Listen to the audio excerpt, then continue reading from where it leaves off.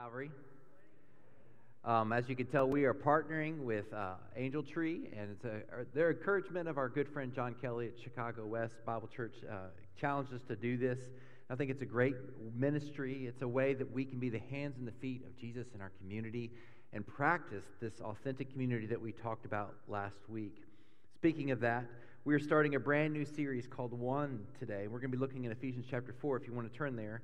But this is the idea of what would it look like if we as the church functioned in the way that God wants us to function? Not just Calvary, but the church as a whole. What would it look like if we operated and walked and lived and conducted ourselves in a biblical manner? You see, far too often we work against each other. I remember growing up in a church and going to a church business meeting. Any like 6-year-old church business meeting kids in the house? And I went to a church business meeting on a Wednesday night, and I remember a man standing up and saying the following, I think our secretaries are spending too much money on paper clips. And I was a little kid at the time, and I didn't understand that was actually a metaphor for the larger scope of what he was saying is they're spending too much money on office supplies. But in my mind, I'm sitting there thinking, I'm a kid, and I can afford the paper clips. Why are we arguing? And I remember them going back and forth, and sometimes those debates were coming out, and sometimes we in the church just get in our own way. And good things become bad, and sometimes they're bigger things that become bad. And we struggle, and the church is full of broken people. If you're expecting to find a perfect church, you're not going to find one. The church is full of hypocrites because we all need the same Jesus and the same Savior. But when the church functions as it should, we point each other to the holiness of what God's asked us to be. We become excited about what His church should look like, and it makes a difference not only in our lives, but should spread out into the community around us. This is where we're going. And in doing so, we're going to look at Ephesians. Why Ephesians? Well, Ephesians is the most circulated of Paul's letters. As a result, its application includes a broad theology. In other words, the book of Philippians was written to the church in Philippi. The church of Corinthians received 2 letters, 1 Corinthians and 2 Corinthians. Ephesus was a community with multiple churches. So when it's writing to churches in Ephesus, this letter was designed to be circulated. So it's not addressing singular problems, but rather a broader scope theology. So when you read the book of Ephesians, you don't have to worry as much about the idea of, does this apply in every situation? The answer is yes. Okay? That was a little free information. But as you also understand Ephesians, here's what it says. Ephesians chapters 1 through 3 are mostly doctrine. They tell us what to believe, while Ephesians 4 through 6 contains the application on how to practice those doctrines. Some of you are like, this is the coolest stuff ever. How did I not know this? Some of you are like, get to the point. Here's the point. We're about to read Ephesians chapter 4, beginning in verse 1. And this is where the application of the doctrine he's just covered takes place. This is what it looks like for us as the church to live out the doctrine of the gospel of Jesus. Therefore, I, prisoner in the Lord, Paul is writing there, prisoner in the Lord, urge you to walk worthy of the calling you've received, with all humility and gentleness, with patience, bearing with one another in love, making every effort to keep the unity of the Spirit through the bond of peace. There is one body and one Spirit, just as you were called to one hope at your calling, one Lord, one faith, one baptism, one God and Father of all, who is above all and through all and in all. Can you see where we got the title One? The idea of what this looks like is we are bonded together, we are unified together, and the way that we know that we're doing that is, he says there, therefore I, a prisoner of the Lord, urge you to walk worthy of the calling. To walk.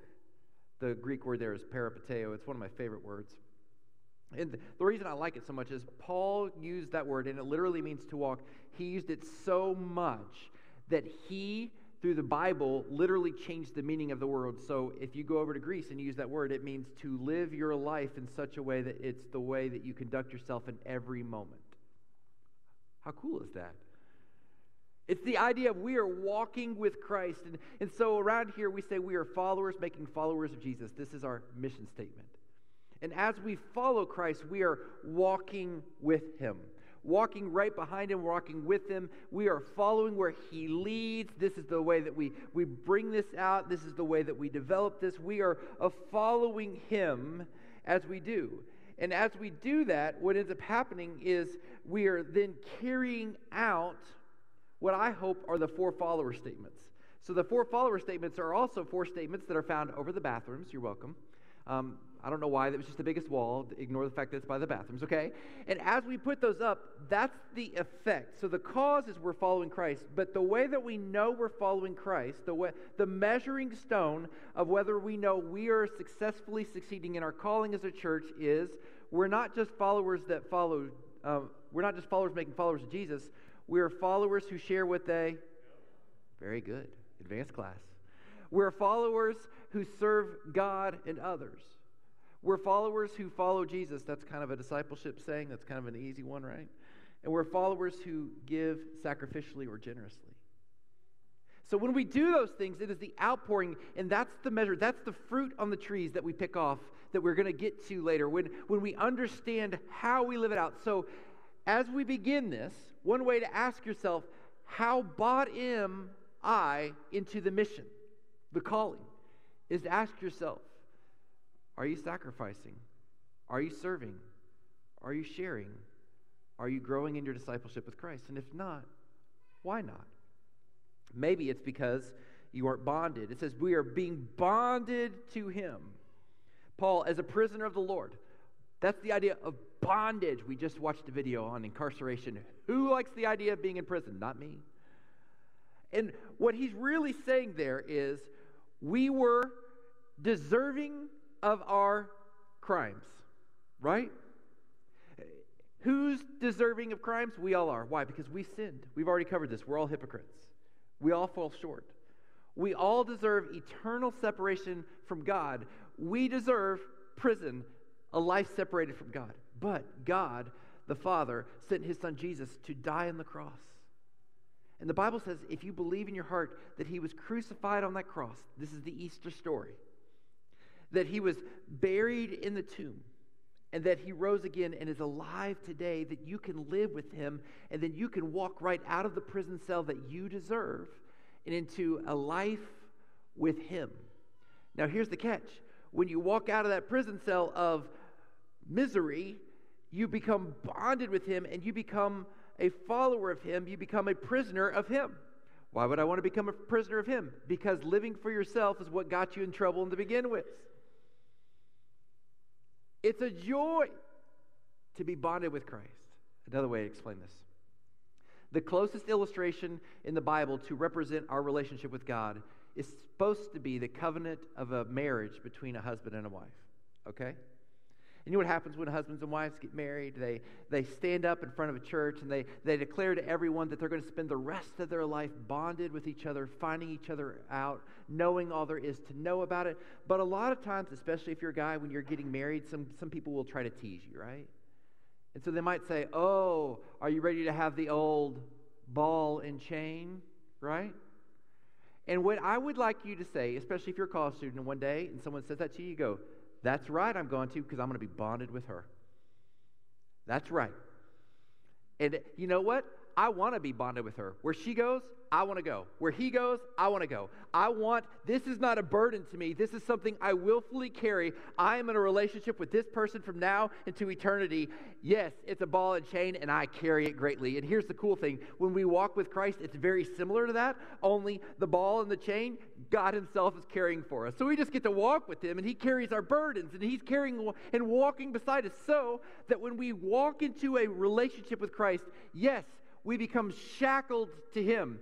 But like the hula hoop illustration I've described, when you walk with Christ, the presence of God goes everywhere with you. It's not something you put down on Sunday morning and pick up when you're on your way to church and then lay it down. God is with you everywhere. This is freedom. This is hope. Having a bad day, he's there. Having a great day, he's there. The birth of your child, he's there. The death of a parent, he's there. God is always with you. This is not a crutch. This is freedom. So if that's what it means to be bonded to Christ, I'm a prisoner of the Lord. Don't shy away from that. But yet we struggle for that sometimes because we don't like the idea of someone being in charge of us. But can I tell you that's where freedom is? To trust God and to give Him all of you. So if you don't have a relationship with Jesus, let me just tell you, Jesus died for you. And you can accept Him by giving Him your heart, your soul, and everything. We'd love to talk to you more about this at the end of the service up front. There'll be a couple people up forward, or go to yourcalvary.info and /baptism, fill out the form. You don't even have to know everything there. Just fill it out as best you can, and we'll follow up with you, as we want to tell you more about what the joy of being a follower of Christ. And what happens is, as we do this, as we begin to bond with Him, we understand that this is a joy to walk in His presence. His characteristics will become revealed in us. What are those characteristics? Well, it says humility, gentleness, patience, bearing with one another in love. That sounds very familiar. It almost sounds like peace, patience, love, joy, kindness, gentleness, faithfulness. Oh, it's the fruits of the Spirit. So as we become bonded with Him, we start taking on His characteristics. Because, if you spend a lot of time with someone, you start to be like them. Have you ever noticed that? Like, for instance, especially for the younger people in the room, let me just warn you, no matter how hard you try, you will turn into your parents. And they're going to make a Geico commercial about you. It's a thing.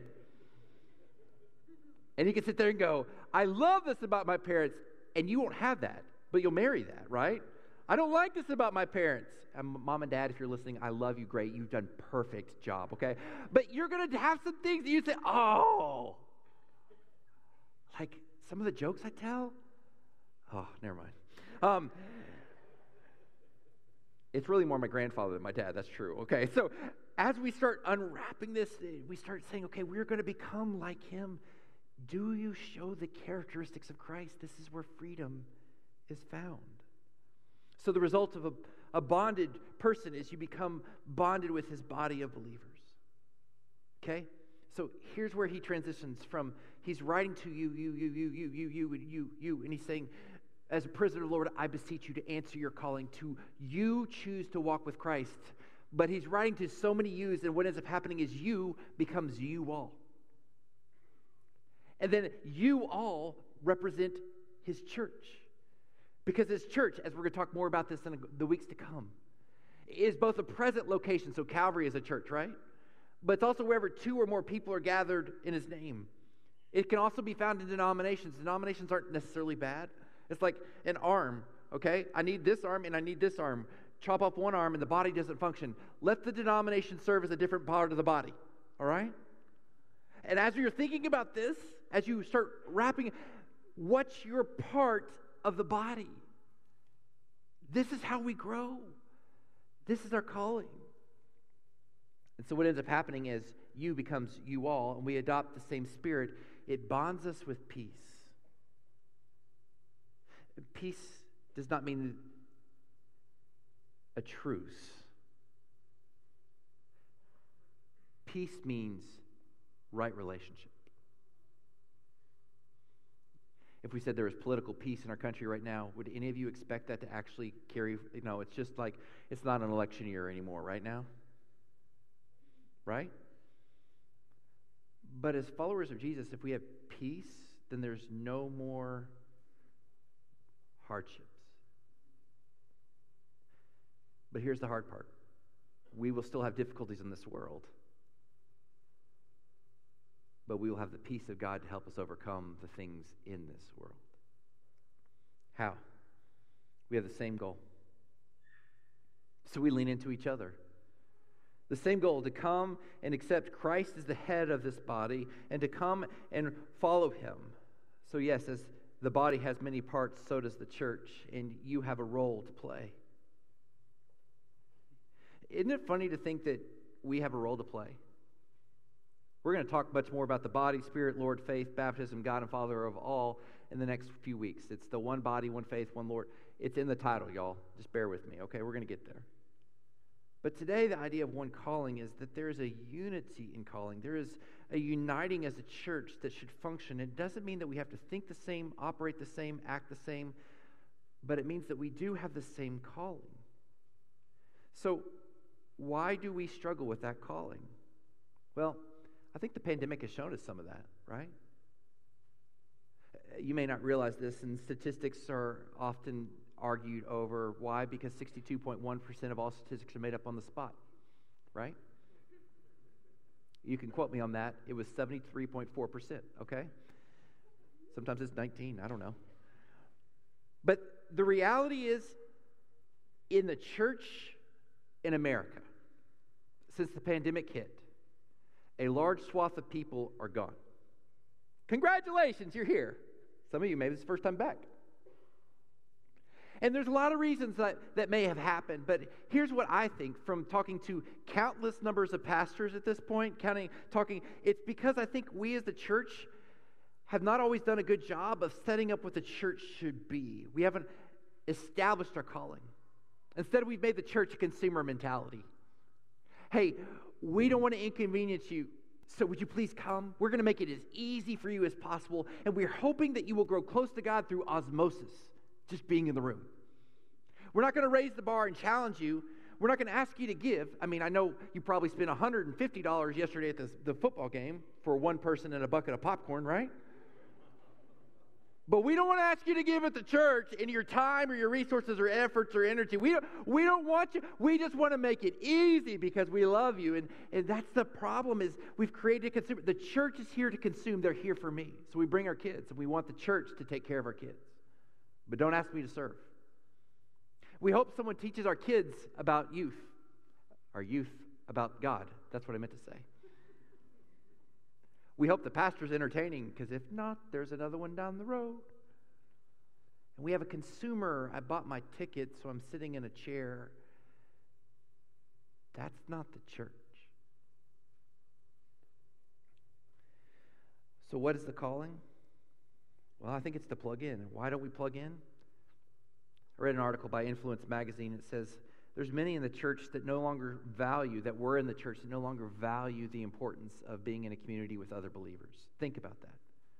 They no longer value the importance. This is from Influence Magazine. Why don't they value it? They don't value because they had a weak attachment. You can't be attached to something that you attend once a month. Some of you are like, you're preaching to the choir. Yeah, maybe. But some of us would never miss a baseball practice, but we don't think the second thing about missing a Sunday morning. You don't value it. And why don't we value it? It's because we haven't really seen Christ as the head. And maybe it's because we haven't bought into our calling. And as I was thinking about it, the article goes on, but there's one other characteristic I think that really struck me that is very evident in the church today. The church tends to prove the law of inertia. That's the following. An object at rest stays at rest, and an object in motion stays in motion. It's the hardest thing to do is when you're at rest is to start going. Right? So what am I asking you to do to embrace your calling today? Because if you've been a person who's been a lump on a log, it's hard to take the first step, but wait for it. What are we supposed to do? To walk with the Lord.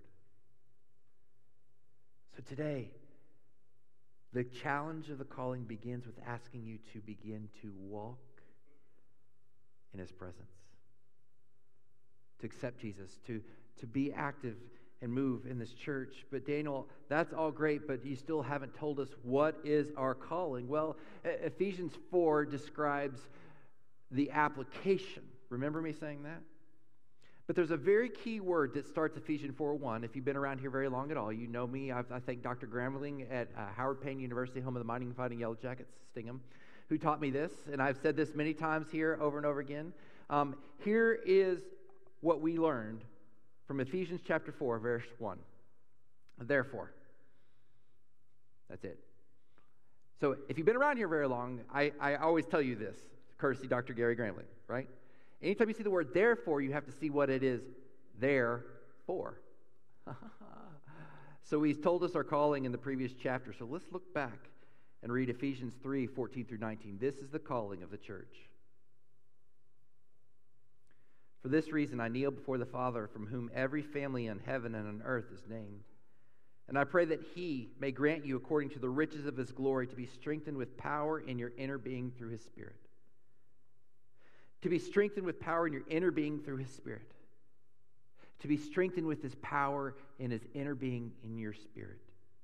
And that Christ may dwell in your hearts through faith. And I pray that you, being rooted, having a foundation, having a core understanding, and firmly established in love, may be able to comprehend with all the saints or other believers what is the length and the width and the height and the depth of God's love, and to know Christ's love that surpasses knowledge, so that it may be filled with all the fullness of God. What's the goal? To be filled with God. Why? Because we're followers who follow Jesus. That's the goal. Daniel, how do we know we're accomplishing it? It says that we are proceeding, and the goal is that you would have more understanding than knowledge. In other words, you can't know all there is to know about God. You can't comprehend, but He's praying that you will comprehend His love even more than you can understand. Which is the reality that if yesterday you were living a life of sin and you came to church today, you might feel like, oh, God can't love me. He does. You might have been the couple who was having an argument in the church, in the car this morning on the way to church, right? Even though I warned you about it last week. And you're sitting there going, He warned us about this week. How can we do this? Blah, blah, blah, blah. He loves you. Some of you can walk out of here like Peter's denial at the end. And you say, this is great. I'm going to embrace this. I'm going to give my life to Christ. And this afternoon you will literally stumble over your tongue and gossip and lie and say hateful words to the people you care most about, and you're going to feel unlovable. But yet God's love does not cease. Child, you are loved by God. And this is the call of us. To say, yeah, we're not going to live in them. If there's patterns of sin, we want to help you to have a life that's better. But you are made as a son or a daughter of the King. You are not junk or a mistake. You are loved. What would have happened if we all caught such a glimpse of that it became contagious? Think that might make a difference in the world? So our calling is to unite with other believers in seeking the magnitude of God's vast love. That's it. Should be that easy, right? We're called to reach others, to challenge each other, and to love out of the abundance of God's love for us. So simple. I don't know why any churches struggle with this. Well, let me give you a few reasons why the churches struggle with this, okay? Because we're people. So let me give you a few cautions about how we might get distracted as we kind of wrap this up. The first one, there's something called the underwater basket weaving ministry. Anybody ever heard of it? Yeah, good. The underwater basket weaving ministry is when someone comes and they says, I feel very passionate about underwater basket weaving. And you're sitting there going, that's great. We're not going to do that. How could you tell me we're not doing underwater basket weaving? Well, we live above ground. You can't breathe under there. But God has called me to that. And sometimes we feel so called by something, but it isn't actually fit into the church because we won't take correction. It's not a calling for your benefit. It has to be for the body. One way to distract. Another way to distract. Take a good ministry. And we have lots of great ministries here. We have a deacon body. We have a personal team. We have a finance team. We care for the poor, the marginalized. Maybe you feel passionate about orphanages or discipleship, evangelism, worship team, student community, men's ministry, women's ministry, Celebrate Recovery, and whichever one I'm forgetting right now, I apologize. Please don't get mad. But the very fact that we get mad is the other caution. Because we can find our identity and our hope in, I am the pastor of this church. You get that, right? I am a deacon. And so we start going, this is the most important thing. Hear me. We need people to champion the deacon causes. We need people to be passionate about mission trips. We need people loving on the children and the youth. But the way this works is we all buy in and we all do our part. Why? Because the body needs all its parts to function. So let me challenge you with the following other personal illustration. Y'all need to pray for me. I'm a Texas Longhorn fan. If you don't know anything, they lost again last night. Badly, a cyclone came through. And part of me died. And I don't get it because, like, Texas is like, Texas. It makes the most money. It has some of the best facilities. And they have all of these recruits that have 5-star rankings. You know what 5-star rankings are? That's the, like, very, very few recruits ever get a 5-star ranking. This is like, I don't even know how to describe it. It's just like very, very few. It's the elite of the elite. It's what your kids are not, okay?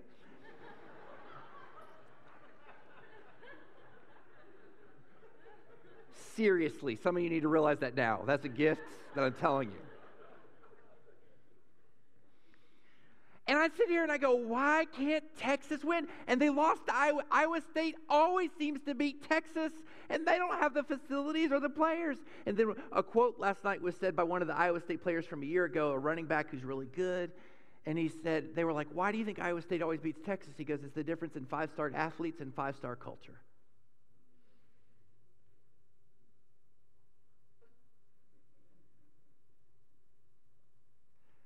And part of me really hurt because that's like, oh, he's so right. You get all these prima donnas who are like told they're the best thing and they don't know how to play nice. And then I thought, oh, isn't that the church far too often? I want to be a part of a 5-star culture. And I'm excited about where we're going. Maybe we're at 4.5 stars, maybe 4 stars, maybe you think we're 2-star. I don't really care. Just don't rate us on Google. It shouldn't matter. Some people get worked up about that. But the reality is the only way we can be that is the 5-star culture is if you and you and you and you and you get off the bench and realize that God doesn't make 2-star church members. You're all 5 stars and you play your part. And to take the sports metaphor just one step too far, some of you will be quarterbacks. Some of you will be trainers. Some of you will be in the pep squad. We need the pep squad. Some of you will be in the band. Go band. But it takes the whole team to create the culture. So here's our daily training. You want to be one? You want us to really grow in this? Here's what I would ask today. Partner with us in calling and in membership. You don't like the word partner with us? Maybe you see the word team there, or unite. So that's really good. Partner. Be a part of the team. Come around with us.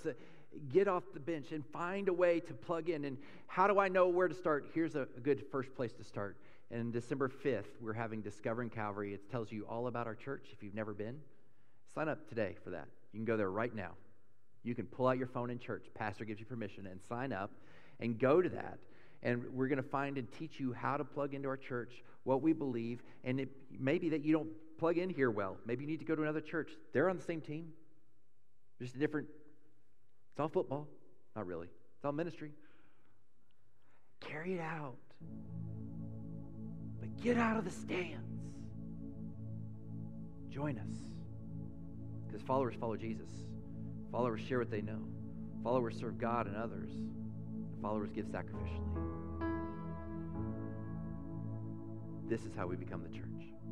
And embrace one calling so that you and your family may know the height and the width and the depth, the breadth of God's love. So may you sense that today. May His presence fall on you. May He overwhelm you with His peace, His love, His joy. May you feel like the innermost part of your soul is being embraced by the God of this universe. God doesn't make mistakes. He loves you. May the peace of God dwell in your hearts.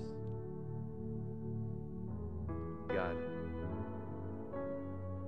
speak. And may we listen. God, help us to know what that first step is to get the ball rolling. God, those of us who are already rolling, help it to not be about us, but you. We pray for our sister churches in our community and around the world, that we would all unite together. This is one calling, to show how good you are. So may you be exalted. May we be able to say how much we love you and care for you. May you be the one that we sing our praises to and live for you in every way. In your holy and precious name we pray. In the name of Jesus.